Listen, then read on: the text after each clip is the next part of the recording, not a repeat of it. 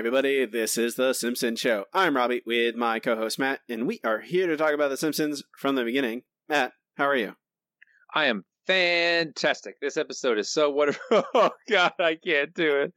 It hurts, Robbie. It hurts. Yeah, it's not good.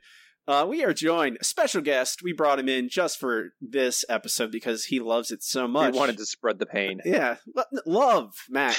Love. We are joined by Andrew Bloom of the AndrewBlog.net. Andrew, how are you? I'm doing well, Robbie, and thank you guys for having me back, despite my disastrous tenure as Prime Minister of Zaire. Tanzania. I believe it's New Zealand. I wasn't Prime Minister of Tanzania.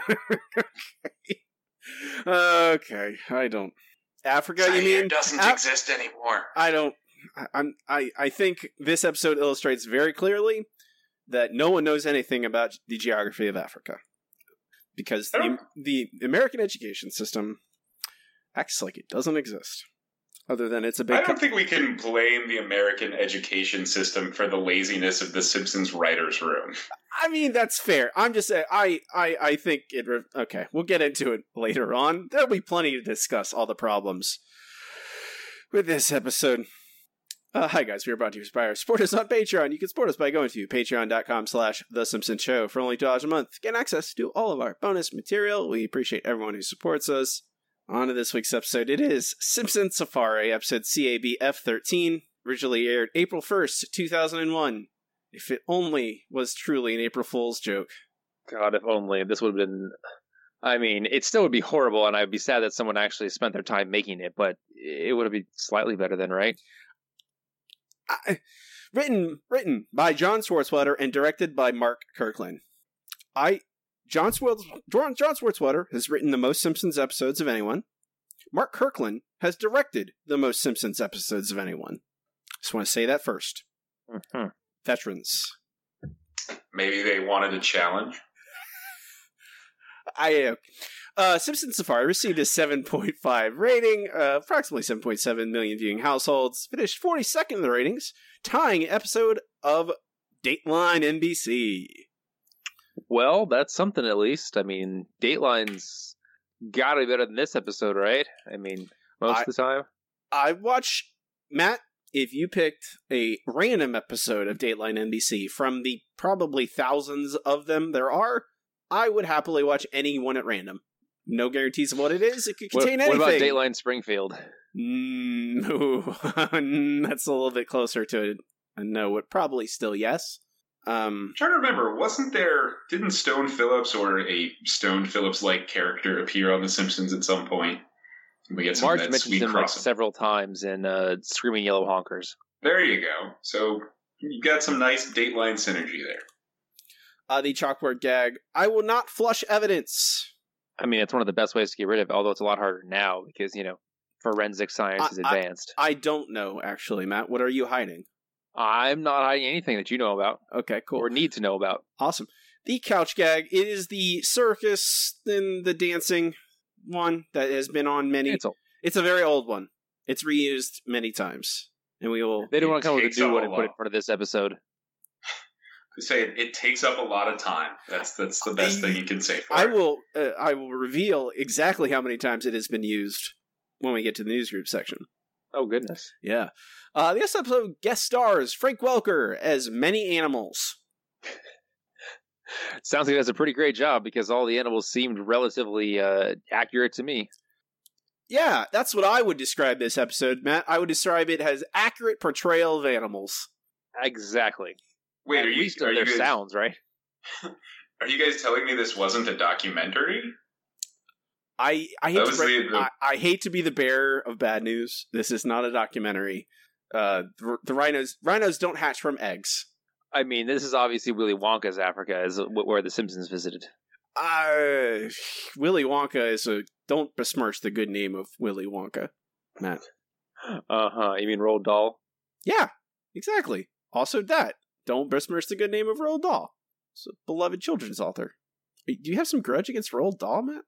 I don't. I actually like Roald Dahl a lot. I just happen to think that Charlie and the Chocolate Factory, the original, is... I didn't say anything about Charlie and the Chocolate Factory. I said something about Willy Wonka. Gene Willy Wilder. Wonka. Yes. That one is slightly less racist. It hides its what? Racist? Racism behind orange paint. What? This is not an expose on Willy Wonka, Matt. Thank you very much. Just like Hulk Hogan. Oh, God. Oh, snap. That was not paint. He worked hard on that tan. Okay. Sure he did. Simpson Safari, where you notice how we haven't even started yet, and we're already trying to not talk about this episode. Simpson Safari begins with the family going shopping without Marge. It is Homer, Bart, and Lisa going grocery shopping at a new grocery store that looks exactly like the old grocery store, but it has a new name. Is this a new grocery store? Because they just said they wanted to shop at the gas station. No, it's in they briefly show the outside of the grocery store. It is not whatever, I forget the name of the actual, but I know it's not the same. Megalomart. It's not, that's Megalomart? That's King of the Hill. What are you talking about, Matt? No, sorry. No, Monster Mart? No, that's the only one that Marge goes to. That's the one they go with the poo. Yeah, that's the only, oh God, this is what we're doing. It's just called the grocery store. It doesn't have a name. Okay. Springfield Grocery Store is the name of it, but this is not called that. It is called Mega Cost Mega, Low Mega Cost, or something like those three words in some sort of order. You know, those things. It immediately stood out to me because it is not the typical exterior of the grocery store, even though the shot is laid out exactly the same way, and there is no shopping cart rolling out of the parking lot either. But Maggie and Marge are at the doctor's because Maggie has swallowed a Time magazine? Which I don't even know how that's possible. I don't know. Compared to everything that happens prior to them going to Africa, it's like almost, it's insane and doesn't mostly, but it's not as bad, so I hold on to it. Like, Maggie swallowing a magazine makes no sense, but it's not Africa scenes. I was going to say, for as much as we... Sorry, please go ahead, Matt. Oh, no, go ahead. You're the guest. You get priority. Well, I was going to say, as much as we are no doubt going to gripe about all the terrible things in this episode, the first act is mostly fine. Like, everything pre-Africa is... that it doesn't really obey any laws of physics or gravity or human reason, but it's perfectly amiable Mike Scully era random comedy. Like, it's not outstanding, but it's perfectly fine. There's chuckles there, if nothing else. It's just it looks a lot better with the company it keeps later in the episode. It's harmless dumb. It's mostly just like, okay, Maggie is at the doctor's because she ate a magazine, and then we get a gag about Dr. Hibbert reading the magazine through an x-ray. We get a lot of grocery shopping, and mostly it's just all three of them just putting whatever they want in the cart. And then we get to what is the inciting incident. You know how the Scully years go. Of course. There's got a trail you have to work backwards from. Yes, so this is the inciting incident to the inciting incident, because there's bag boys and people are being mean to them. Wait, I changed my mind. Stack it in the order. I'll eat it driving home. Sir, please. I've already bagged it by color and an order of each item's discovery by man. The customer's always right. That's what everybody likes about us. Now, mush. You tell him, Jumbo. And you, start over. I want everything in one bag. Yes, ma'am. But I don't want the bag to be heavy. Well, I don't think that's possible. What are you, the possible police? Just do it. Hey, watch what you're doing there, sack monkey. You're bruising my Duralog. Hurry up! I can't stand here jabbing you all day. Please, ow, stop. Bag boys have feelings too, you know. No, you don't. Excuse me, is there a problem here? No, I can handle it. I'll get you, squealer. Ow, oh, that's it. On behalf of Sack Stuffers Local 199, I'm calling a strike. Strike, strike, strike, strike, strike, strike, strike, strike, strike. Oh, the bag boys are on strike. I'm shaking. Mr. Simpson, please, will you go home? If I can have this rubber stick. Oh, Homer. Wow. Guys, Homer's a jerk. Do you know that? Are you? He's the same lovable oaf he's always been. I mean, he's the relatable everyman. Who among us has not found ourselves berating bag boys and trying to steal pointless grocery store items? Oh God. So the bag boys are on strike, and because of that, no one can eat food. Apparently. Well, of course, if there logic. aren't bag boys, how else in the world can you get food? There's nowhere else. I mean, apparently Springfield only has one grocery store. I guess if all the bag boys in Springfield are all striking and assaulting people when they try and get their food out of the store, then maybe that, I mean, there's a certain level of logic there, but it doesn't matter. None of it matters. I don't even know why I'm bothering. There's no... Except for the fact that they just mentioned that he could be shopping at the gas station. There's, you're not going to make a 5-course meal, but there's food, damn it. I know, Andrew. It's just also restaurants. I gotta save my energy because the meat of the problems are definitely once they get to Africa. But it's just it's inane. Of course it is. They don't want to explain anything. They just want things to happen and then push the plot, quote unquote plot with sneer quotes. They're searching the house for food because they're starving. There's no food in the house. They do have cream of toast. I'm curious about this cream of toast. Oh, it's like Ren and Stimpy when they had the powdered toast. Same diff, just slightly different form. I think I smell a new trivia debt. I think I smell a new trivia dare. Oh God! Oh God! I mean, I eat whatever cream of toast is. I think I'd eat it.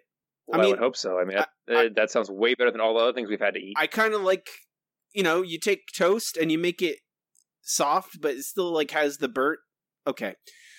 So they're looking for food. Santa's little helper is there, and he sniffs something in the house. There's a little bit of cartoon dog going on here, where he's pointing them in the wrong direction. Eventually goes up the attic, finds some old animal crackers, and Homer finds a golden giraffe in the box, an old box of animal crackers from the 60s, even though that doesn't make sense considering this aired in 2001. Because Homer, how would he have animal crackers made in the 60s? Maybe he had a trunk from his parents' house that he never really opened, but just threw in the attic. Because he was sure it could be stuff his mom left behind. Okay, I mean I guess that is a less of a leap of logic than they make it multiple times throughout this episode. So Homer, as I say, it's the least of this episode's problems. They probably wouldn't be that old. But Homer with the golden giraffe goes to I guess discovers, I think it says it on the box, right, that you win a trip to Africa. So Homer takes the golden giraffe to the owners of the company. Whoa, a solid gold animal cracker. Find the golden giraffe and we'll send you and your family to Africa. Africa? They're bound to have food there. And on my free African safari, I want to do everything on this box. I want to shoot a lion in the face, fight Muhammad Ali, and ride in a convertible with 2 happy zebras. Sir, that contest ended 30 years ago. We don't even make animal crackers anymore. We make household poisons and Christmas lights. Your box made promises of a vacational nature, and I expect you to live up to them. We won't, though. Sir, with all due respect, an old box of cookies is not a legal contract. Ow! My eye! We're in big deal of trouble. He could sue us. This defective string? Yeah, and it's got very sharp corners. Mr. Simpson, we've decided to make good on your vacation. Woohoo! Hey, mister. Yes? On the plane, I'm gonna need 2 seats for the twins. The Simpsons are going to Africa! Yay! What is it, Nagongo? Evil is coming. What shall we do, Nagongo? You are Nagongo now. You are Nagongo now. Yes, because That's Africa. That's all about. That's the only place you could show someone in Africa being scared of the Simpsons coming is dancing around a fire in thatched woven huts. Also, not for nothing, this is basically the same gag they did in Bart Carney, where Homer invites the Carneys to come stay at the Simpsons house, and Marge shudders and is like, "Why did you shudder like that, Mom?" "I don't know." Like, just it's not that there's anything that wrong with repeating gags, but this is going back to that well. Yeah, but that was really interesting because it was Marge and she didn't know why, and this is just, hey, let's add a little racism into that while we're at it. It's the George Lucas principle. Exactly. Oh God. Okay. So, what do I? That's how we get there. Which is all of the first act. Fag boy strike, food shortage, animal crackers, trip to Africa. Relatable. Sure. There's no other way you could get them there. And this is one of those connect the dots with like 3,000 points, right? I mean, I'm going to actually say this, Matt. It's not really in defense of this episode because I'm not going to ever defend this episode for anything it does. Goodness. I'm just going to say that once they're in Africa, it's not like any of the other like trip episodes, any of the vacation episodes. It's not like they generally have like heavy structure to them. It's always just like the Simpsons wander around in the place. I'm going to disagree with that a little bit. I think there's more structure to 30 Minutes Over Tokyo, which was the last episode I joined you guys for. And I think there's also more structure to their Australia episode. I mean, there's certainly some aimless, we're going to riff on whatever country we're in kind of material, but there's usually at least some kind of plot motivation to drive things forward, as opposed to they're just going to kind of stumble from plot point to plot point and scene to scene without any real connective tissue or purpose. Well, yeah, especially Australia. Australia had an overarching plot that made sense. Why are they there? Because Bart got in trouble. And even like while they're there, that's a big part of what happens at the end, how they get out of there. That's really interesting. This is a little closer to, like Andrew said, 30 Minutes Over Tokyo, in that they just show up and they have gags, but eventually a plot happens in 30 Minutes Over Tokyo. And I guess if you count the whole them getting separated from their tour guide, that's kind of a plot here, but I mean, Monkey, it feels a lot shakier. Are you saying chimps aren't a plot, Matt? You know what? I'm just going to hit myself in the head until I pass out. When we get to that portion, wake me back up for trivia. Okay. It's unfortunate. You don't need any more head trauma. That's what he gets for not hailing to the chimp. That's fair. That's fair. You need to do that. That was the last good chimp joke this show ever had. Okay. So, with that, we go to commercial. That's 7 minutes and 18 seconds in. We are in Act 2. Indeed. And when we come back, we basically have the Simpsons on the plane on the way to Africa, which, there's some jokes about the name of the country, which actually are not terrible, but, it gets worse from here. Attention passengers, please prepare for our landing in Tanzania. I'm sorry, it is now called New Zanzibar. Excuse me, it is now called Pepsi Presents New Zanzibar. So, yeah, I actually like the joke at the end, Pepsi Presents New Zanzibar, because I think the point of that joke is to, call attention to the colonial exploitation of vast swaths of Africa. And I'm like, okay, for once the Simpsons have a joke that actually kind of works. If that's not the case, please don't tell me. Let me have some hope. No? Okay, good. Moving on. I'll let you live in your ignorant bliss.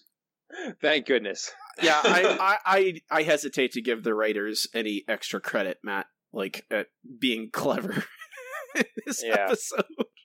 Considering we just left a bit where Homer says he needs 2 seats for both butt cheeks on the airplane. I was going to say, there's a joke in a much later episode where Lisa and a fellow student in the future are still glad about going to Yale, even though it was purchased by McDonald's. I feel like this is basically that same joke. I don't know that there's enough baked-in commentary in it, but maybe I can't rule out that they were making an incisive commentary about colonial exploitation of Africa. don't know that they weren't doing that. If there's anything that this episode is definitely doing, it is definitely all about a colonial exploitation of Africa. I think everything in this episode is just directly... Well, yeah, but I mean, they come at it from two different angles. So this is the angle like, oh, remember how, Western countries exploited Africa? And then they just do the same thing as yet another reminder of that? Maybe? So you sound so confident. Why not? You sound so confident, Matt. I know. Anyway, at this point, we get more jokes from, I believe, the tour guide Kitenge, who is, correct me if I'm wrong, that is Hank Azaria, right? Doing his voice? Yes, it is. You are okay, good. 100% correct. All right. You so, if you hate his Apu, masterful and authentic African accent. Yeah. It's just it's like if I just said the word vague accent, that this is the accent this is what I think of. It's not really any particular place. It's just an accent, just vaguely. It's just an accent that sounds vaguely British, but not quite. You're like, oh, this is obviously from a former British colony, but I can't really tell you which one. Which is something, I guess. Anyway, they meet their tour guide Kitenge, and he informs them that the current dictator in power got there in a bloodless coup from all smotherings because, well, I guess that's the easier way. I'm sure there's a lot less collateral damage that way. And then Homer makes the wonderful comment that that's how Jimmy Carter took power. That's why he's history's greatest monster. Okay, that. Andrew, stop that. You're making that joke actually make sense and be interesting. It doesn't make... Matt, it doesn't. Don't okay, let... Thank goodness. Andrew's joke is better. That joke that Andrew just made is better than 95%. Calling most of the things in this episode jokes is very generous. Because above everything else this episode it is tremendously unfunny. That is very, very accurate. Because we're going to get into some bad ones coming up here. Jokes about Jimmy Carter being a dictator who seized power in a vast wave of smotherings, which make no sense. When the family gets to their first night on their African safari, which they had to spend in a tree, which is cool. I have never heard of a safari being in tree houses. I honestly don't know if trees in Africa grow that large. Maybe they do. We get Homer throwing his luggage at somebody and then getting eaten by a giant spider who spits acid on it. Well, it doesn't eat it, Matt. He just the spider spits acid because all those giant spiders that spit acid. And it melts the luggage. He does not eat it. At least we don't see the spider eat the luggage. Maybe saving it for later. He has to liquefy the luggage before he can eat it. That's the biological process going on. Yeah, there's, like we said, lots of heavy science going on about animals in this. Oh, man. That's so very true. Speaking of which, we're going to get back to that. Mosquito nets. Apparently, if you turn them inside out, the mosquitoes are on the inside. I want to, Matt, I want to say that of course, this episode is tremendously unfunny and dull. And stupid, but I think that if either I'm just like broken inside now from watching all these episodes in a row, or they're onto something, because this feels like this episode feels so unfunny that I was laughing at it. I was laughing at how bad, and I'm like, how did this happen? I was just like, I was like struggling not to just like, I feel like I'm cackling, like it was insane laughter. I was about to fall into hysteria when I was watching this episode. Well, hysteria is one way of calling it. I say, I will cop to liking the mosquito net joke. It doesn't make any sense, but I think I was about to say the big problem with this episode. One of the many problems with this episode is that it has cute reality-defying gags here and there, but it's all reality-defying gags. Like, if you go to that well once or twice, it's kind of funny as a change of pace, and it's something The Simpsons has done plenty of times before. But when it's all gags like that, it just gets really tiresome really quickly. Well, yeah, because these jokes they're fine to throw in once in a while. You're just like, oh, that's funny. I get it. But then when it's every joke is that, it makes you sad. Very sad. Mosquitoes. Mosquito nets. Yeah. Mosquito net jokes. Anyway, next up, bad jokes about animals, because this is where we go downhill real damn fast. So at first they're playing basically animal bingo. It turns out there is a warthog in the vehicle with them. Hey Matt, wait, I want to stop you. Do you understand the joke? Which joke? The warthog joke. Don't you get it? It's so because Bart, they're playing animal bingo and he sees a warthog, and then Lisa thinks that he's calling her a warthog, but actually there's a real warthog. Oh, that's a joke. Oh, okay. Well, I guess that makes slightly more sense then. It's chewing on her hair. Yes, it is. So you can see it in the frame. You can't see it. You can't see it in the frame. It's so bad. It is so bad. Really, guys? Really? This is what we're doing? This is what we're committing to? It's the warthog. It's in the Jeep. What? What? And Lisa didn't notice it, even though it was sitting next to her and chewing on her hair.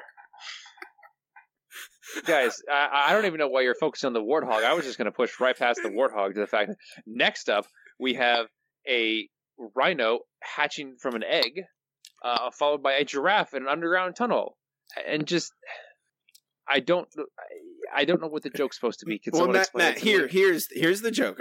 Okay, so you remember the warthog joke we just talked about? Uh-huh. The very funny warthog joke. So this episode doesn't just have a bunch of non-jokes in it. It also has many examples of the Simpsons writers openly spiting its audience. What? Are you telling me the writers don't appreciate their audience?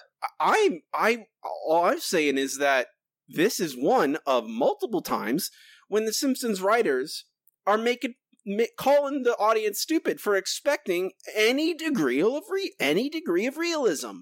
Look, a rhino hatches from an egg. Look, a giraffe, it lives in a tunnel. Isn't that not actual reality? But it's actually happening. Isn't that? And Homer is pointing it out to the egghead Lisa. Look, that's how nature works. You just saw it with your own eyes. It has to be true. Why? Why are you doing this? Why are you making this a part of your show? So I mean, because they hate us. Far be it from me to defend anything in this episode. I think the most charitable spin you can put on it is it's kind of like that gag in Futurama where they're underwater and Zoidberg's house burned down. Oh, like, yes. How did that even happen? And then Bender's like, I left my lit cigar in here. And Hermes just says, that just raises further questions. Like, I think that's what they're trying to do. And they're trying to be self-conscious about the absurdity of the situation and let the comedy come from that. But they just do that for the entire episode. So pointing it out briefly doesn't have any punch or comic force to it. That's true. If this was the only time this happened, it would be like, oh, I get it. That's kind of funny. But it's not. It consistently happens for the rest of the episode. Yeah, that's my I mean, if it was just this one time, but it's just a bunch of times where it's just openly flaunting reality and then kind of rubbing our faces in it. And it's a skull-a-year tradition where you gotta be a little bit antagonistic towards you gotta have, hey, we know none of this makes sense. Isn't that part of the charm? And, if you don't like it, you're an idiot. And yeah, sure. I'm tired of it. And this is very bad considering the rest of this episode. And sure, in a vacuum, rhino hatching from an egg, whatever. Sure. Yeah. So now we're going to move on to what, in retrospect, kind of starts the rest of the plot off. Because now, when they're on the rest of the safari, Katenge spots some poachers and helps scare them off. What? What is it? Poachers.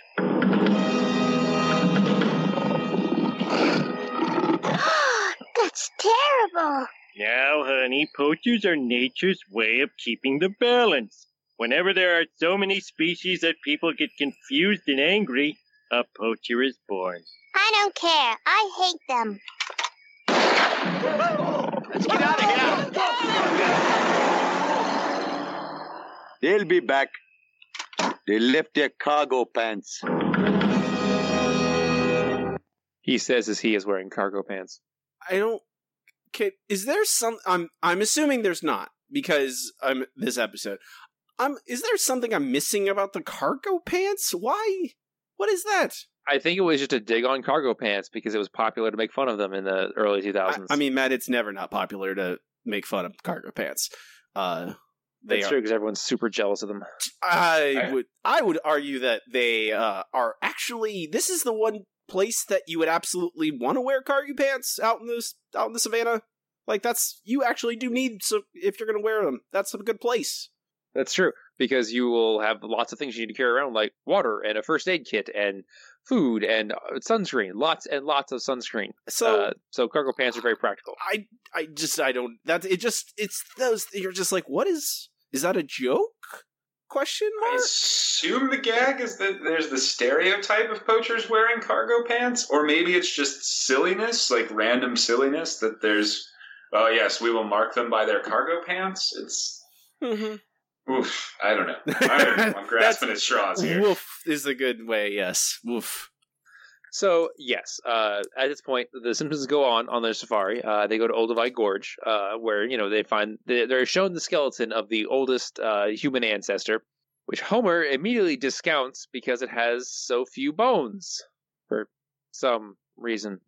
I guess it's just showing how dumb he is. The family moves on from this to go visit a Maasai tribe.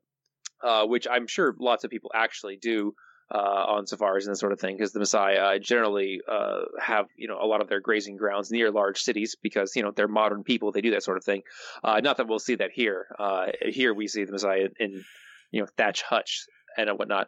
And then the Simpsons do a whole bunch of racist things. They get lips disced and necks stretched, necks extended. There you go. And they jump around to weird music that we're supposed to think is African music, and I'm 99.999% sure is not in any way, shape, or form. And then, luckily for us, Homer gets into a frenzy and hits a hippo on the butt, which causes it to run at them. Luckily for them, Katenge, the best tour guide ever, throws his body between the Simpsons and the hippo and manages to steer it away from them.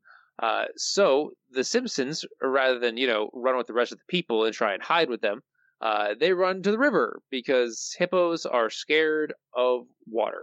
Wait, you forgot one important point, Matt, which is that just like the warthog, nobody notices that the hippo is there or does anything until Homer strikes it. Well, it had its back turned to them, so obviously its butt looks just like a bunch of drums. That's how they didn't know. It was hiding with the drums. Okay. Let's rip this Band-Aid off. This episode's terrible, and it's terribly racist. Oh, really, Robbie? From our description, I don't know if I knew that. I know. I'm just wondering. We need to address it directly. I don't want to just say, "Oh, it's racist," and move on, because it's important to actually say why. There are an actual Maasai people, and some of them are in Tanzania, and that is. At least they got that part right. Yes, and the apparently the dancing that they do is, I guess, an attempt at recreating an actual dance they would perform. And they also drink cow blood, apparently. Oh yes, the Maasai make almost all of their living off of their cattle, herds. So I can believe that part. However, man, wait, that's all that was the good stuff. That was the good stuff. They don't have lip plates. They don't have neck rings. They don't do those things. And when you have Homer get up and dance and sing along with gibberish, Oh yeah, I totally forgot about the scene in the car where Homer attempts to sing along with the radio and just sings gibberish and seems to be having a great time. He does that as well. That's an actual pop song from Africa, so there's at least that, I guess. I don't know. It's hilarious. Their language is different from our language. That's it. and this kind of like vague racism is basically in everything that happens in this episode, because it is, I don't know, I think Africa is a very large place. Huge. Gigantic. The gigantic continent. Yeah, if they had just said, "Oh, you're going to Tanzania," and then someone asked, "Oh, where's that?" It's in Africa, and just then from then on said Tanzania, it would not be as bad as just say, "This is what all of Africa's like." And like when you try and distill an entire continent's worth of culture down into like a little tiny thing, that's very problematic. That's not, especially a country like Africa, where there are hundreds, if not thousands, of different ethnic groups with long, storied history. Like, you go to Australia, they've only been there a couple hundred years, and most of them are British, because, you know, they wiped out all the Aboriginal people. So, generally, they do have the same culture. Japan, same way. It's generally been one ethnic group for thousands of years. Africa, not the case. So when they literally point out, like, Mark Kirkland points out, I think, in the DVD commentary, he's like, yeah, when you look through the script, all these locations are thousands of miles from each other that they all visit. They visit all these places, and they're like, some are in Tanzania, some are... Victoria Falls is thousands of miles from where they are, technically. When you try and squeeze it all into one little ball, that's very, very troublesome. And then you just have the Simpsons act like brutish tourists and not acknowledge the imperialism and colonialism and just ignore all that stuff. And I could maybe even give them a pass for some of the stuff in this episode if they just had some, like, Matt, when you're talking about the Pepsi joke, maybe a wink and a nod to colonialism. It'd be nice if that was true. But I think more of that happening, like Lisa is the perfect vehicle for that. But she's just there dancing with the rest of them, and she has neck rings. And yeah, I mean, Africa has basically been a hotbed of racism ever since somebody in Europe decided, hey, let's take over. I mean, at least the perfect person to point that out. Like, hey, why are all the people in charge here still mostly white? What's up with that? And, I mean, or maybe not that kind of thing in The Simpsons, but, you know, it's something in the background. Mean, Matt, honestly, my honest answer is they shouldn't do an episode in Africa ever. Well, of course. Or just go on a safari and it just be about animals. There you go. And poachers. And that would, I think that could be okay if done well, but it's not. And this stuff is present all the time they're in Africa. It's always there. It's always going to be there. If you don't acknowledge it, oh my god. You could spend hours just dissecting every little scene. And it's really crazy to me sometimes because there are parts of this stuff where it feels like they're trying to pay attention to this stuff and trying to represent people correctly. And then immediately they're just like, nah, let's just give them everything about Africa that people think of when they think of Africa. You know, they think of the lip plates and the neck rings and they think of hippos. Let's just throw all that all in there once. Let's not. Well, it's a symptom of the Scully years is they always go for the easiest possible joke. They want people to see what they expect to see, and that's what they're doing here, and it's terrible. Well, I mean, that's the part where I kind of want to give them a little bit of credit, or at least say that it's nothing new. Because if you go back and watch the Japan episode or the Australia episode, it's not like there's a lot of really authentic representations of those cultures. It's very much, what would an American know about Australia or Japanese culture from watching television and movies and the occasional unit in history class? They take that same approach here. And there's a part of me that doesn't want to slate them too much for it, except as Matt points out, there's a big difference when you're consolidating an entire continent down to one culture, and there's something inherently racist about that. And B, a lot of these gags are just lazy as hell. You know, if it was good humor and they were kind of papering over some of the shallowness of it, then I feel like it would be at least more stomachable, but it just exposes how bare and stereotypical all of these jokes are, that they're not even trying to like do good comedy that is maybe not the most authentic representation in the world. They're doing terrible comedy that relies on broad stereotypes and absolute nonsense that consolidates an entire continent down to one broadly overgeneralized thing. There's just nothing good about it. Well, yeah, honestly, we should be thanking them for only considering sub-Saharan Africa in all of their Africa jokes, because thankfully we don't get much of Northern Africa. Or South Africa. Well, I mean, yeah, I guess there are no specific South Africa jokes. It's mostly Central Africa. I mean, I think at least that's something. I mean, I think, yeah, there's not. It could be we don't get any apartheid jokes. I was going to say, are you telling me you don't want to see Mike Scully's, I'm sure, incisive take on apartheid? He seems well equipped to tackle an issue like that with humor. Oh, guys, you're making my stomach hurt. Can we stop, please? I mean, I think it's just this episode's very lazy, and it's just emblematic of how, like, I've criticized the laziness of the Sculliers many times already, but this episode, by setting it in Africa, it's a giant spotlight on it. It's just focusing it right on it and demonstrating it very clearly how they just never go past the first thing they think of. It feels like this is the roughest of drafts. Take it away, Matt. Oh, yeah, I forgot. We're still in the middle of Act 2. Anyway, so yes, as the family runs away from the village, they hop into the river, and they head down a river, and the river splits, and just like in Boy Scouts in the Hood, there's a good side and a bad side, and unfortunately for the Simpsons, they got blown into the bad side, and that's where we go to a commercial. That's 14 minutes and 10 seconds into the episode. So the lengths of the acts are actually, it's fairly even in that. That's true, because a lot of times we get a very long Act 1 and shorter 2 and 3, but nope, they spread it all out. It's very well paced, this episode, I would say. Very well paced. It's a bit amazing, even. So good. I think I'm losing my mind. Well, you're looking for the barest of good things about this episode. I was going to say, if you have no substance, pace is easy.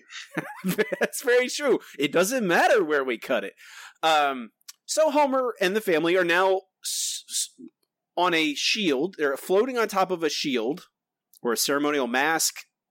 They steal something from the village and are now floating down the river on it. Homer tries to navigate with using the animal cracker box, which is just a picture of the continent of Africa with a picture of a monkey's head on it. Because he's that dumb. Sure, it's fine. It's just it's a non-gag. It's another non-joke. They're sailing down the river and they see some people, some African people. We don't know who we don't know who they are. They're just random people watching them, and the gag is that they look menacing, and they sound menacing, but they're actually saying that we should be friends with the Simpsons. We should go and say hello. And then Homer throws a spear at them. Because Homer's a jerk, and that's hilarious. Yeah. And then they're still in the boat, and they call. I guess it's not a boat. I'm gonna call it a boat. It's effectively a boat. They are at Victoria Falls, and they fall over the waterfall. Victoria Falls. Now I know you guys are thinking. You're thinking, wait, Robbie, Victoria Falls, isn't that the highest waterfall in the entire world? Wow. That had not occurred to me. Weird. But don't worry, Matt, okay? Don't worry. Thank goodness. Don't worry about the Simpsons. Phew. Luckily, they land in a giant flower. Whew. This flower saved our lives. Oh no! It's eating us! Not a chance. Wow, Dad, how did you do that? It's a flower. Are we insane yet? Are we insane yet? Are we insane yet? I told you yes. Now, Bart, go to the top of that hill and see if you can spot our hotel. Mount Kilimanjaro? Go. Okay. A chimp. Hello, little fella. Hey, maybe he'll lead us to bananas. Or more mouth-watering monkeys. I appreciate the fact that, like Abe Simpson, Homer has inherited his father's desire to eat monkeys. That's true. It does seem to be a Simpson male trait. Right next to the stupid gene. Guys, they fall off the waterfall and land in a flower. And they're alive! And just like in real life. And then they have a joke that is literally the opposite of what had just happened. They fall into the flower and it cushions them like it's a mattress. And then Homer just pushes his way through it like it's tissue paper within the span of 15 seconds. Mm-hmm. Yeah, Robbie, I don't understand what your problem with this is. Obviously, that's how it works. This show has a lot of moving parts. You can't expect them to maintain continuity from 1 second to the next. I mean, this show's been running for more than a decade at this point. It's too much. It's too much. Can't handle it. Just give me 1 second, guys. Ah! What is going on? What is this? So one of us has to scream every episode until it gets better. I can't, man. I can't do. What is? I can't. I just upset my cat. I can't. Within the span of 15 seconds, they can't hold it together? Nope. 15 seconds. So let me counterbalance with one thing that I actually do like in this stretch of the episode. And that is the meta gag of Homer still being stuck on the bag boy strike. Just because it feels like a again, very self-conscious and winking at the audience sort of gag, but at least a legitimate gag of how often those first act setups are quickly forgotten. And Homer is still fixated on it, even when he's going in all this insane things. It's something, damn it. I like it. It probably is the best. I don't even want to call it a joke, but probably the best continuation of plot in this entire episode. What are they doing? Fulfilling contractual obligations. They're legally required to produce a certain amount of Simpsons content a year, and they're fulfilling that requirement. Oh, God. That's the answer. That's the answer. This is just like, hey, just crap out an Africa episode in the barest amount of time with the barest amount of effort and get it out there. Where's the pride? It's been going down since the lake caught on fire. Why don't they care? Is it that asking too much for them to care about making something good? Yes, it is. Because at that point in time, no one cared. It's so frustrating. So they run into the monkey, and it's friendly, and then they follow the monkey to the monkey sanctuary, run by Dr. Bushwell. They get there by swinging on a vine, like Tarzan. Like you do. Another idea that Steven Spielberg steals for his masterpiece Indiana Jones and the Kingdom of the Crystal Skull. Oh, Robbie, that's almost as bad as this. Can we just forget about it? No, I unfortunately can't, Matt. It's stuck with me forever, I think. Okay, fair enough. So they go to the sanctuary, they meet Dr. Bushwell, who is a Jane Goodall stand-in. I don't know what they have against Jane Goodall. Yeah. Because they do not think too high. This is before the reveal that Dr. Bushwell is the villain, I guess. Is that Homer just literally insults her for like a minute. And here guys, you can have some of that. It's kind of you to take us in, Dr. Bushwell. Yeah. Thanks for the grub. Grubs. Whatever. There's a burst of flavor. Your work has really inspired me, Doctor, and I love your sensible ponytail. Well, thank you. See, Jojo? She likes it. So I noticed your home smells of feces. Yes. And not just monkey feces either. Could talk about something else? I love what you've done with these poles.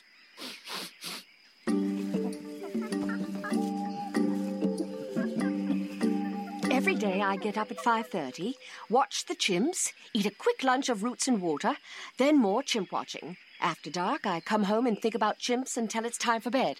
You must be the most boring woman on Earth. Possibly, but... I mean, I knew scientists wasted their lives, but jeez! Homer? The writers agree with Homer here, or are they just trying to get a cheap gag? Yes. Oh, okay, just making sure. That's my answer. I agree. I will say I appreciate that Homer's olfactory abilities to smell the letters on cakes extend to feces. There's some good continuity, I guess. Hey guys, I don't know if you understand. Let me explain one of the jokes here, just so you guys understand. It's a very complicated, nuanced gag. Bart. It's Homer. You know, it shows them eating, and it's a close up on Bart's face, so you can't see what they're eating. And he says, "Hey, thanks for the grub." And then when Bushwell says it's grubs, and it zooms out, and it's actually Bart eating grubs. I like that gag. It's silly and it's one of the minor, least offensive ones. Yeah, it's a pretty classic Simpsons misdirect kind of bit. I'm not going to say it's the most clever thing in the world, but it may be the most clever thing in this episode. That's me booing. I boo. Boo. I'm not saying boo earns. Aw. I'm just feel.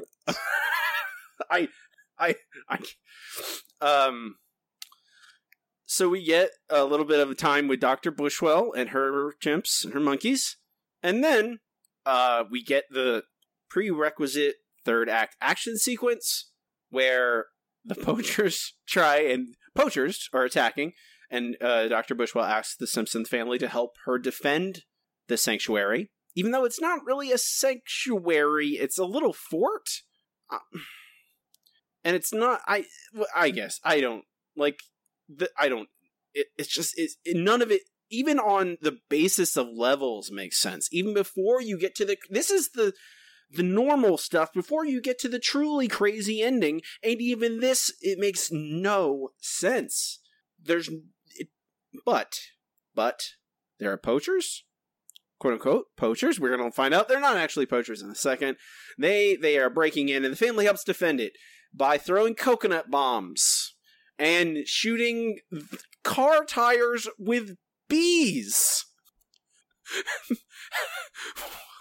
They use Marge and Lisa are in a tree, high in a tree. They're high in a tree, and they have blow darts, and they use bees as ammunition, live bees, and they shoot them at the tires of a car, and it pops the tires. Is it going to count as irony when Robbie has a Frank Grimes-style mental breakdown from watching The Simpsons? We veer closer and closer to that. Is the reason is my favorite episode, Andrew. They shoot bees through a blow dart. I feel like I'm losing my mind when I'm watching this episode. It is they throw coconut bombs. Uh-huh. What is happening? I believe you're having a stroke. Do you feel some tightness in your chest? No, I don't. No, I'm fine. I just and this is only the lead up to the truly crazy thing, because they eventually, the poachers get inside, and Lisa starts Lisa is in a fight scene with one, and then she rips off the dude's shirt, or his jacket, or whatever, to reveal a shirt underneath that says Greenpeace. Greenpeace? That's right, and we're not leaving till we rescue every animal here. Well, if you really cared about chimps, you'd know that Dr. Bushwell is their best friend. Oh, is that right? Why don't you tell her about the diamond mine, Doctor? Diamond mine? What are you talking about? I'm talking about this.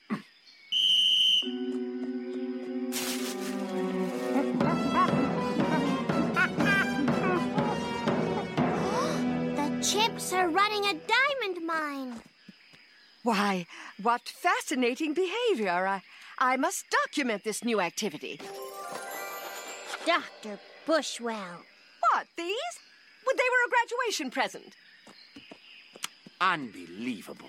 The shaft must be 5 miles deep.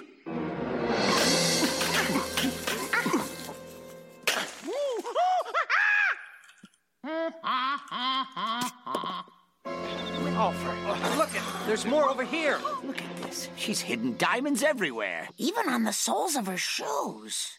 Yep. She's one of the 10 richest chimp researchers in the world. Look at me! I'm a scientist! Africa. How could you exploit your beloved chimps like this? I think we should look at her research before we condemn her entirely. I haven't said anything for a while. I'm really glad you kept in all the chimps talking to each other. That was very important. Bart saying, I haven't said anything in a while, I think is the only thing that made me, smirk in this entire episode. Well, even that's just a repeat of Marge's gag in, that's not Burns' Air, Blood Feud. It was like, I'm sure he'll make us a reasonable offer. And then we'll make him double it. Everybody stops and stares at her and says, what, can't I be greedy once in a while? It's an out-of-character moment, vaguely meta. Mm-hmm. So again, nothing wrong with repeating those gags. It just lends to the feeling of laziness and recycling that's going on with this whole episode. I do want to say that I do appreciate the fact that John Swartzwelder has seen the 1995 classic Congo. Oh, that's obviously where this came from, is the white gorillas mining things. Don't try and take their diamonds, man. They get very upset. Indeed. There's no lasers in this one, so that's unfortunate. That's why Congo, the original, is just so much better. Chimps. She's using chimps to mine for diamonds. They're in league with the saucer people and the jockey elves. The jockey elves, I believe. There's also possible the Rand Corporation. The chimps are running a diamond mine. They also talk to each other about what a diamond is and what zircon is, so that's very good as well. Chimps, I'm just saying, chimps are running a diamond mine. She's using chimps as labor, slave labor in a diamond mine. Comedy! Isn't that funny? So, they found many, many diamonds from this lady, and I wonder what would be a satisfying conclusion for this episode. I don't know, but this is how the Simpsons this is how the Simpsons creative team decided to end it. All right, so I snapped. You don't understand the crushing loneliness and greed. Don't worry, Doctor. We'll get you all the help you need. No, don't put me away. I'll give you diamonds. Everybody wants diamonds. Diamonds will make everything all better. Diamonds! Diamonds! What a nice lady. Very nice. Hey, Lise, check it out. Diamond Vision. Buzz off. Hey, look. Our tour guide got a new job. Quite a promotion. I was wondering what became of him. What happened to President Mantu? I don't want to talk about it. I got overthrown. Now he's just a stinking flight attendant. Hey, where's my pillow? Mm-hmm. What a way to end it, right, guys? I think Robbie died. They take diamonds. They take the bribe from this crazy lady out with her monkeys, and they just take many diamonds, and then they leave on an airplane. I guess no one has any trouble or problem with them. Just Homer literally has a shirt full of diamonds. They're not in a briefcase. They're not smuggling these diamonds. Just have them out and around in this airplane. I mean, obviously he would have been killed the moment he stepped outdoors. And get it? There's political upheaval in Africa. That's one of the things you know about, right? You know, you dumb person, you don't know anything about Africa. You know political upheaval. Get it? Coup d'etat? Got it? Yeah. Yeah, and he's totally still alive after a coup. That's how that works. What? And don't forget, we throw in one last jab at Bag Boys, because they're the real villains Oh, here. that's true. There is a Bag Boy stinger that is just written over the shot of them flying away about them being greedy. What? And inept. Don't forget inept. What is this? Well, like Andrew said, this is, hey, we got to make 22 episodes this year, 24, 26, whatever it is. Let's throw anything at the wall. This is shameful. I would be ashamed if my name was on this. This giant steaming pile of garbage. This unfunny, racist mess. What is this? What are you doing, Simpsons writers? What are you doing, Mike Scully? How could you let this go out the door? I understand there are deadlines. I understand you have to make a certain amount of episodes. Do better. Be better. Oh my God. I mean, luckily this was, 18 years ago, so we know that it does get slightly better, right? How could it get worse? I guess it's the real question. Been a Nelson Mandela joke. Oh no. Thank you, Andrew, for putting this all in perspective. I know, but it's just the jokes are the dumb. This feels like Mad Libs, and it just feels like we go, hey, they go to Africa, and hey, there's wacky cartoon stuff that happens. None of it's very funny. There's not any cleverness in it. There's not. Quite frankly, it's boring. Despite all the insanity. It's just, I was watching this I was just like slumped over, waiting for it to end because it's just dull. What you said earlier, Andrew, when you have an occasional out of context reality breaking moment, it can be charming, it can be funny. But when the whole episode is that, it actually is boring because none of it means anything. And that's my biggest problem with the episode. Is it just, I say biggest problem. It just feels like filler. There's not a point to any of it. It's disconnected, random stuff slapped together, which sometimes works on the show. There's some episodes that don't have a lot of driving plot or a lot of driving structure, but at least they're funny. And this just isn't, There's so many lame gags. There's so many uninspired shallow rips on Africa or grocery stores or Jane Goodall for some reason that we've all just been waiting for somebody to take the stuffing out of her. Thank God for those truth tellers at The Simpsons. There's not anything redeeming about it. I am the king of trying to find diamonds in the rough. No pun intended here. There's something good to be found in any Simpsons episode. And, the best I can say is that the first act is okay as that sort of disconnected sketch comedy as opposed to any form of storytelling. But it's just a collection of jokes and scenes that have nothing to do with one another where the jokes aren't even funny. I am not above enjoying a Simpsons episode for just being a shallow pleasure. I think there's some episodes that don't really have any insight into the human condition or American society and don't tell the tightest stories in the world. But at worst, during the golden years, when they do that kind of episodes, it's just an excuse for a bunch of laughs, and they usually feed into one another in some way, shape, or form. This is just a big pile of nothing. Like it's lame gags that get maybe a chuckle every now and again without anything to support them. It's a lot to deal with without any bit of spark or enjoyment to be gleaned from them. There's episodes that are worse than this one or that are actively terrible. As you point out, Robbie, this is just kind of there. That's probably the worst sin of all, is it's not even bad enough to be entertainingly bad.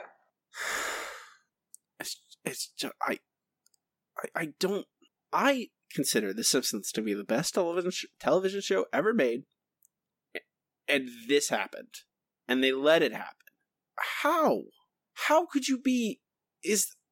And it's just I could go on forever. When you make something, don't they? It's like It's like a kid who forgot to do his homework and just scratched on a piece of paper and threw it at the teacher. It hurts. This episode hurts. Yeah. This episode is it's awful, basically, and it just I don't know. I'm trying to think of a way to say something new about this, but I can't because it's bad. It's bad. I don't know.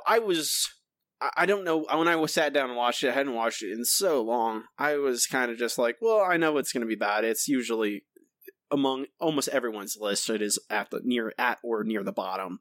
And it's just so dull, so lazy, so dumb. I don't. That's the thing that mystifies me the most, is makes it the hardest to engage with. There's a lot of noble failures, or even not so noble failures, where you say the people behind this work of art were trying for something. Maybe they failed. Maybe they failed in an interesting way, but they were trying to do something. They were trying to accomplish something, and there's that's the meat of criticism, is trying to figure out the difference between, or the success of, what they were trying to do versus what the results were. But you can't critique something where it feels like they weren't even trying, It's just sort of like, oh yeah, this is a lazy, lackadaisical effort that legally counts as a Simpsons episode. It's hard to dig your critical claws into it too deeply because it's just too shallow to withstand it. Yeah, it's tissue paper. You just touch it and it falls apart in your hands. That's the entire episode. It's just constantly. There's nothing there. It is cotton candy, except cotton candy actually tastes good, so it's more like cotton candy made out of manure, feces, as Homer would say. This place smells of feces, and not only Mikey.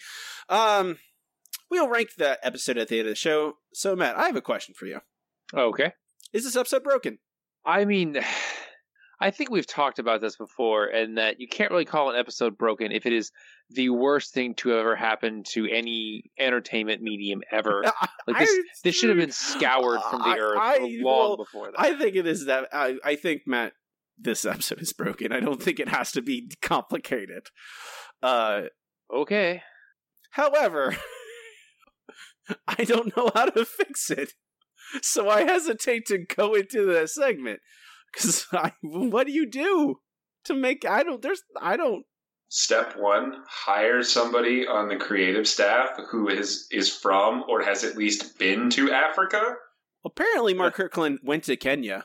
Okay, well, somebody for the writers' room. He apparently, when he was 16, Kirkland spent 6 weeks in Kenya with a film crew that was making a documentary. Well, that makes him a PhD compared to the writers, given the results of the script that they put together. I guess I feel sorry for Mark Kirkland. I don't know. I think this episode is broken. I don't think we can fix it. I think the only way to fix this would be to, like Matt said, scour it from the earth. But I do want to just make it official. This episode is irrevocably broken, I would actually say. So bad that I can't do anything with it. Anyone could. I think they're out of their depth. I think The Simpsons should not be doing episodes about them going to Africa. Largely, The Simpsons do best when they are analyzing our culture, American culture, not other continents, and just assuming that all the things we know about Africa come from one little tiny place in the country. Okay, let's move on. I mean, what were you going to say, Andrew? I say I disagree with that slightly. I think you could have a really good episode about The Simpsons going to Africa, but it would take writing from somebody who has some actual insight into countries and different cultures of Africa. You could actually have it say something and have that cross-cultural comparison with, an American experiencing those things for the first time. I think it could be done. I think this is 100,000 miles away from that. Even in the golden years, I'm not sure if The Simpsons could execute on that idea well. Either way, we can move on to our next segment. It's time for comments from the newsgroup. Okay, here we are. Alt.nerd.obsessive. Comments from the newsgroup is where I comb through the old alt.tv.simpsons newsgroup and see what people were talking about the week or two after an episode debuted. What they thought of it. Any other interesting notes? So guys, what did you think that the people of the day thought of this episode? I'm assuming that they just hated it so much and they were like, no, we refuse to believe this. It's so bad. I assume it gets praised as a frank and unflinching look at the realities of Africa. I've got some. I'll read some. I got 3 reviews. I'll read them in order. These are the highs and the lows. First review. This has been the funniest episode of all season, at least from the ones I have seen. The Simpsons are back at being at their best. This is about the only show that I watch regularly, and actually attempt to watch. The best thing is that as shaky as it seemed, this episode really did well with the continuity. Bag Boy Strike, to no food, to animal crackers, to safari. Well, there's some steps in between there, but still, great episode. A+. Next review. This Bart is a crazy person. Next review. Another excellent episode. While some of the jokes left something to be desired, the African jokes were funny. The witch doctor especially. And the ending was perfectly zany. A classic, hands down. A+, 10 out of 10. What did the universe do to hurt these people? Alright, so here's one that's closer to us. Stay in Springfield, Simpsons. The last 2 traveling eps have been awful, and this one no exception. First act was far more interesting than the rest of the show. The producers could have executed the act as well as they did the teacher strike. This would have been far better. The second act was decent, up until the hippo point. After that, the show seemed to deteriorate, relying on the bathroom humor laughs for the rest of the show. One of, if not the, worst episode of this season, D-. At least there were some intelligent people back then. We talked about the couch gag in this one, the chorus line couch gag. This was the 7th time it was used. Wow. And yes, it is used because it is the longest. It is usually 7th times. This is the 7th, and it was used to pad out the episode. Honestly, that's better than more of what was in the rest of the episode. I mean, that's true, man. It does not but it does not defeat any argument about them being too lazy to, finish the episode. The final note is a bunch of people commiserating about being bag boys and how Agnes in the episode says, I want everything in one bag, but I don't want it to be heavy. Apparently, many former bag boys have gotten that exact same request. More than one. Multiple bag boys say, yeah, like I've seen multiple old ladies that go up to me and say, yes, please put everything in one bag. I don't want it to be heavy. So this is tie balloons to it. I don't know if you know that. What was that, Andrew? You can tie balloons to it. That'd be a lot of balloons. Yeah. I'm trying here, right? I know. It's cute, I think. Bag boys commiserating. That's about it for the news group segment. I was expecting some hatefulness towards it, considering that it's almost unanimously considered one of the worst episodes ever by most people, and yet mostly positive reviews. Even that was the only D or lower grade given by anyone there. Wow. All of the others were like A's and B's, a few C's. I don't know. That's all I got. We can move on to our next segment. It's time for the listener question of the week. Let's try one more number. Yellow. KBBL is going to give me something stupid. The hot dog. We have a wiener. Yellow. Our listener question of the week this week is, what is the moment of The Simpsons that almost made you quit the show? It's appropriate. For this episode, yeah. It's appropriate for last week's, too. It's evergreen in the Scully years. Lots of very good answers. I appreciate everyone who took the time to answer them. First from Jeremy. The Simpsons has always been a part of my life since the show began, and even though it's not as good now as the golden years, I still watch it and get a lot of enjoyment from it. The most suicide jokes, however, almost made me stop watching more than once. I get it that the show is a satire, but these jokes are only not funny, but also really cruel and irresponsible. They make light of a very serious problem. Undermines the real struggle that a lot of people have not only gone through, but still continue to do so. Yeah, I don't know why they keep going back to that well, but they do. From Matthew. I made it through 28 and 3/4 seasons and didn't have that moment. Heck, one of my top 5 eps is from season 23. But then there was No Good Read Goes Unpunished with its tone-deaf and callous response to the problem with Apu. Agree or not with that documentary, the points it raised deserved a more thoughtful response than that, with all the privilege it entailed. I had a long, dark night of the soul about whether I could keep watching the show. I decided one truly awful decision doesn't unmake everything I love about the show, and I keep watching. I don't think I could stand another moment like that. From Ashley, 3 words, that 90s show. I loathe that episode with every fiber in my being. It provided a lazy origin story that pales in comparison to what came before. The jokes were stale and relied on too much camp that wasn't worth the sum of its parts. From Aaron, I've never stopped, but I do watch newer episodes more passively now with lowered expectations. I'll leave them on as background noise because I know they're never going to achieve Golden Age quality again. No show possibly can, after 30 years. I've just grown so attached to these characters I don't think I could ever abandon them. At this point, their familiar voices bring comfort, as corny as that sounds. From Robbie, nothing. There may be episodes I don't like as much, but I know the next one I'll like more. There's always more great episodes to come. No episode, moment, character, or situation has ever made me consider stopping or quitting the show. From Darren, the Mad Marge episode. My breaking point was when she was declared insane. It totally murdered her character. Also, the doctor who declared her insane was the same doctor from Hurricane Nettie, but his younger version that only appears in flashbacks. That also drives me crazy. From Lauren, I remember running down the stairs to watch The Simpsons. It was a big family thing in my house, but the elves in Battlestar Galactica changed everything. I could still see my father's disgusted expression, and here is "this is stupid" remark. I think that was the beginning of the end. If I remember right, The Simpsons in Africa episode finished us. I don't remember us coming together as often to watch The Simpsons unless the old episodes were on TV. From AJ, I still watch episodes when I hear of interesting ones. I tapered off watching religiously during season 20 when I started college. My memory of episodes after season 12 was really bad. The last moment I remember before really stopping was when Mona died. And it wasn't in response to her death, but it was around then. And episodes where they killed off good characters like that didn't help. From Jetty, the final scene from The Trouble with Trillions. Jesus Christ. I honestly could not believe the episode ended like that. I was not happy. Why not cut the stupid chase scene, for example, and use the time to make a decent ending for the episode? Episode spoke volumes about the decline of The Simpsons for me, and that final scene was the icing on the cake. You could use that same criticism for many episodes recently. Why couldn't they just make a decent ending? From Hannah, the Mr. Burns talent show episode, Monty Burns Fleeing Circus, was the episode that triggered an end to week in, week out viewing. I still watch more like 5 episode binges every now and then. Episode was just a complete reach-head. Did nothing with the characters. Worst of all, was boring. Nothing happened. A bunch of characters we've seen 1,000 times. They're the same old shtick.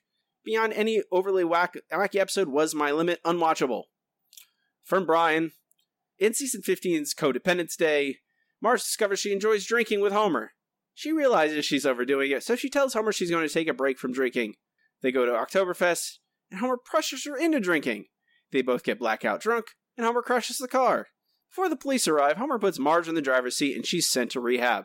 This is the most despicable, unforgivable thing Homer has done, and I stopped watching for a long time after. From Derek, at @ismithderek. For me, it's not a specific moment, but season 20 is where the show and I part ways. Can't stomach anything thereafter. The show had been dying a slow death for years by that point, but once it went to HD, you could finally see how visually cold and sterile the show had gotten. From Chuck, at Chuck Siders. Moe's bar rag broke me. I stuck through the lean years, and I was pleasantly surprised at the return of quality post-season 20, but this episode broke me. I only watch occasionally now. From Timothy, at Timothy Burleson. I've never ever quit the show, but still watch, but my jump the shark moment was when the jockeys appeared in Battlestar Galactica. Obviously, there were plenty of cracks in the story before, but that was my drop the beer, WTF just happened moment. From Zach, at Zach Kowalski. King Code is being used in a canonical episode. Recently tried watching the episode Mark Maron guested on and turned it off 5 minutes in. John, at JohnFine2. Never got close to quitting. I have settled into a nice 30-year rut, and I'm good with it. That made me laugh. Finally, from Employee Million. 2 different answers, each from a different point in my life. The first is the ending of The Trouble with Trillions.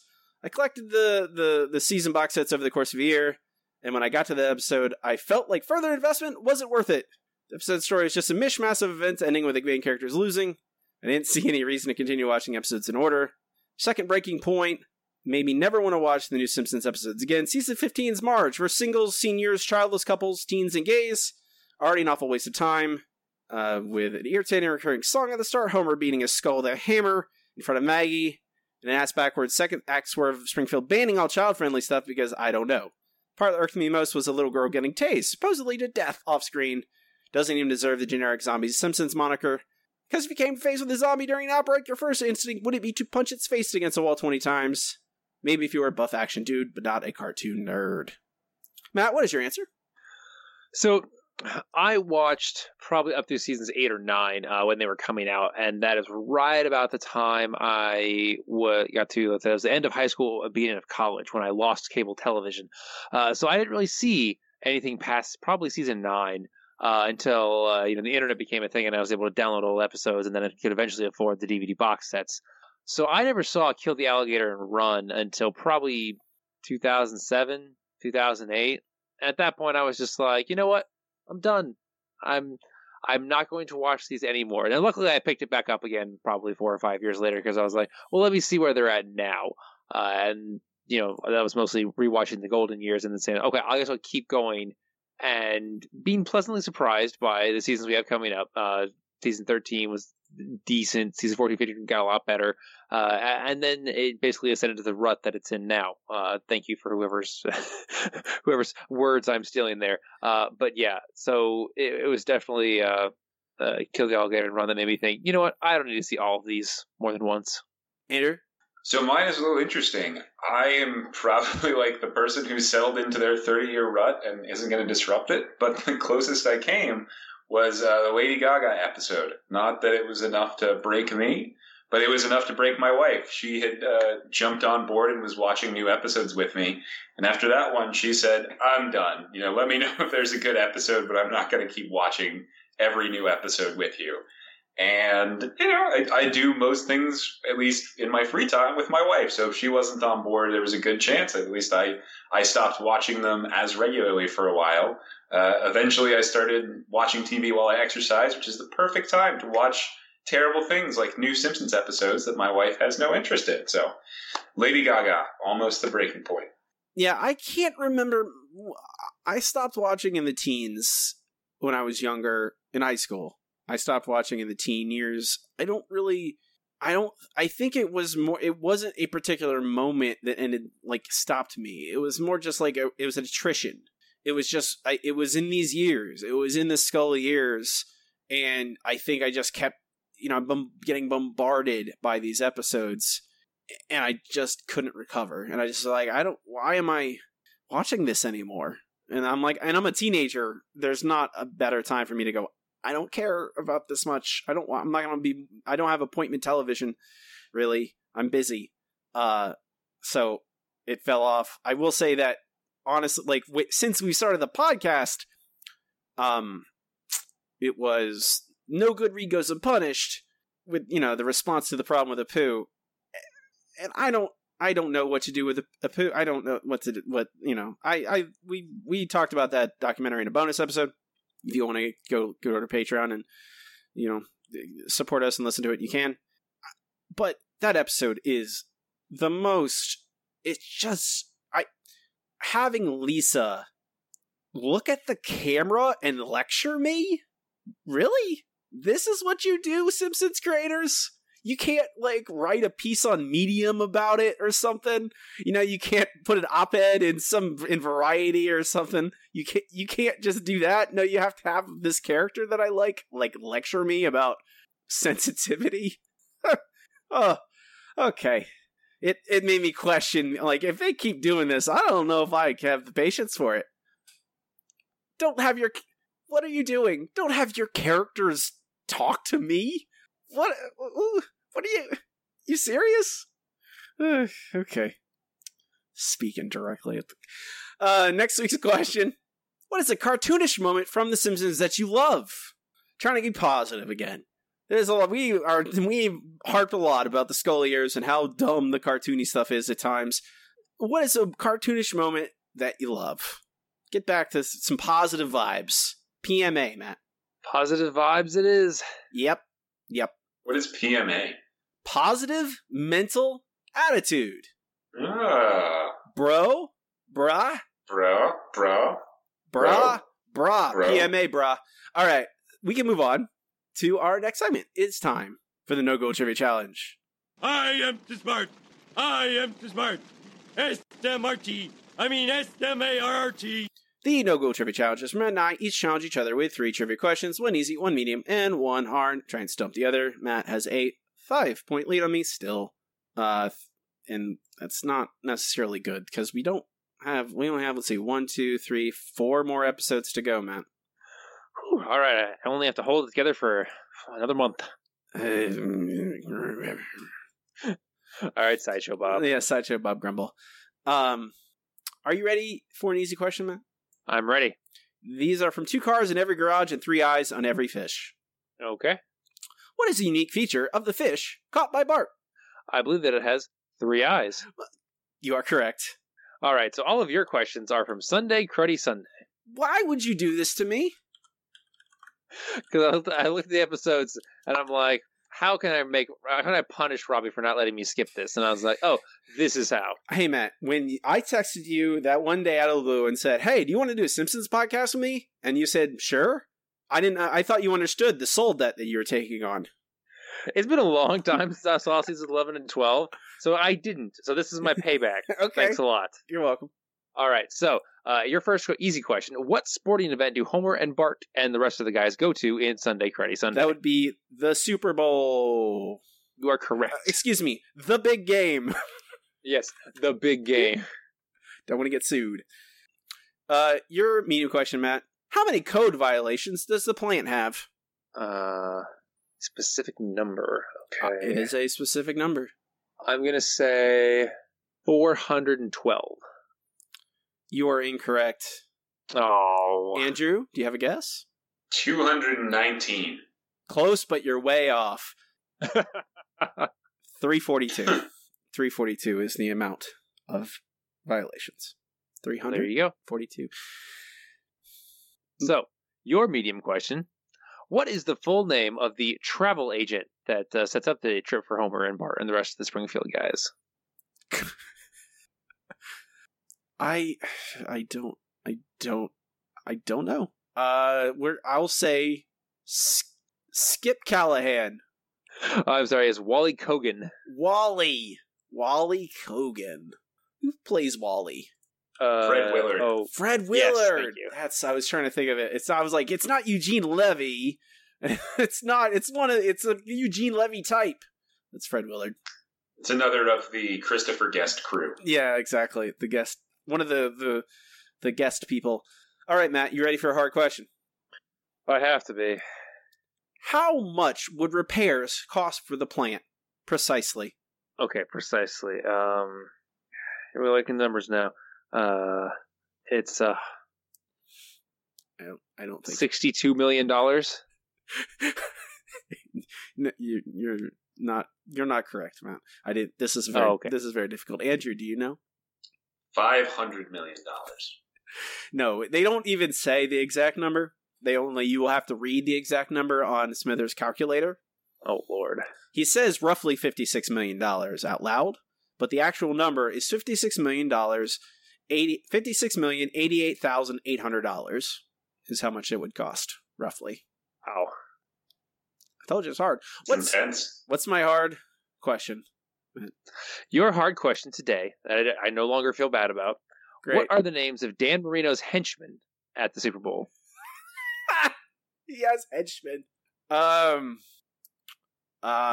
Tire Iron and Willie. You're actually not that far off. It is Bubba and Hacksaw. Bubba and Hacksaw. I was trying to think of it has to be going to the old line. I remember old linesman names in there, but Bubba and Hacksaw. I was thinking, is that from the first Ace Ventura movie? Because I know Dan Marino was in that. Yes, I don't. Oh man, you know what hasn't aged really well? Ace Ventura. Ace Ventura. Anything that involves any type of transsexual person. I mean, that's one. That's Ace Ventura 1. Ace Ventura 2 is actually, he goes to Africa, and it's less sensitive than this episode. Yeesh. There's always a deeper level to sink to. That's very true. Andrew, did you bring any trivia questions for us? In fact, I did. I brought 3 trivia questions for each of you. Ooh. Who would like to go first? Matt can go first. Okay, sure. All right, Matt. Your easy question. Oh, and I should say, the theme for all of these questions is primates, to go with our lovely reviewing episode here. So, Matt, in Lisa's Substitute, Homer is affronted when Lisa refers to him as what? I believe a baboon. That is correct. Baboon, baboon, baboon, baboon. The dumbest, stinkiest animal of them all. No. Robbie, your easy question. In 30 Minutes Over Tokyo, Homer is talked into visiting an internet cafe given the promise of the chance to see what? I am completely blanking on this. Internet cafe, 30 Minutes Over Tokyo. Lisa is trying to sell Homer on going to the internet cafe so that he can try out the internet. Right. Is unsuccessful, but then Bart promises something. I remember now. Dancing monkeys? I don't remember. Do not remember this detail. I believe it's monkeys doing it. That is correct. Monkeys doing it? They wrote that in an episode? Oh no. I did. I was such an innocent back then. I was not ready for the depths. All right, Matt, your medium question. In the Itchy and Scratchy and Poochie show, what two projects does Troy McClure mention when auditioning for the role of Poochie? Oh, God. I have no idea. I'm not going to waste anyone's time. Robbie, do you know? No. No, I can't remember. The answer is Christmas Ape. And Christmas Ape goes to summer camp. Oh, I no memory of that whatsoever. Well, I hope you have memory of this, Robbie, because your medium question is, in Bart the Genius, what is the name of the, quote, big, dumb, balding North American ape that Bart tries to play in Scrabble, and how is it spelled? That'd be Kwijibo. That's Kwyjibo. That is correct. Go, Robbie. Wow, he remembered how to spell it. I'm so impressed. I asked Matt a trivia question about Kwijibo last week. Did you really? And it must have just sunk into my subconscious. Well, I'll take it. 8 points. I'll take it. All right, Matt, your hard question. What 3 episodes has King Homer, the giant ape version of the Simpsons patriarch, appeared in? What? It's a good reaction for a hard question. Okay.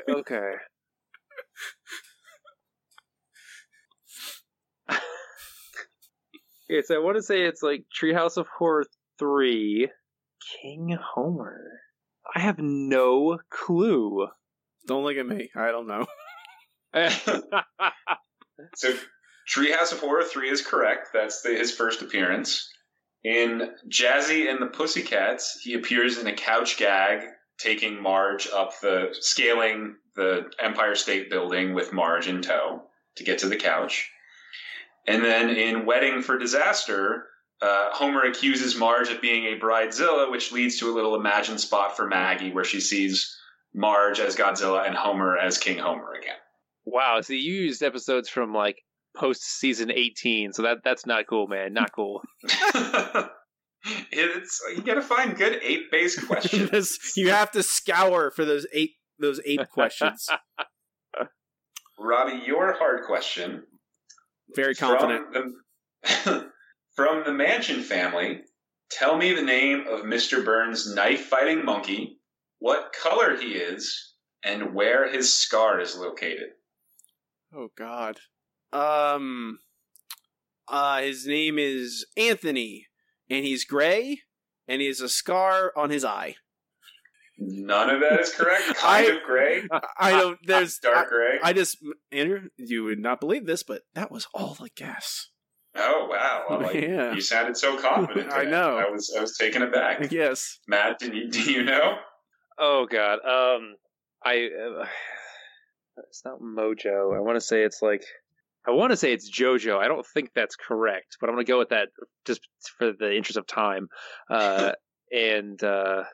I believe he is brown, or like a bluish gray brown, and his scar is generally in the face region. Basically, it's not the eye, but it's like around the eye because he needs most of Smithers' skin. So the answer is the ape's name is Furious George, in a delicious pun. Of course. He is a black ape, though I wrote in my notes, except dark gray, so you were in the ballpark, Robbie. And his scar is on his right pectoral, or the right side of his chest, though he does, in the end, get bandaged around his face, so that's why Mr. Burns decides that he needs most of Smithers' skin. Why would you name a monkey that you don't want to fight Furious George? Who knows? I don't think he doesn't want Furious George to fight. I think he's just aghast that Furious George has lost the fight and is in such raw shape afterward. Ah, I see. All right. Well, again, maybe giving the writers too much credit here. Hey, we liked the Mansion Family. That is a good example of just silly gags, and not like even like post Golden Years episode that is just silly gags and is perfectly enjoyable. But agreed. Yeah. I am up a point after this. I'm only down 4 now, so just have to do that. Have to do that every week, and I'll tie with Matt. Just get a point a week. That's all I got to do. I'll start making the easy questions even harder. What? That's not. That's not kosher. That's not fair. All right, we can move on to our final segment. The segment we end every single episode with. It's time for best episode ever. Best episode ever. Best episode ever is the part of the show where Matt and I rank the episodes categorically as we watch them chronologically, eventually compiling a list of every episode ever and how good they are. So, Matt. Yes, Robbie. How low do we put this?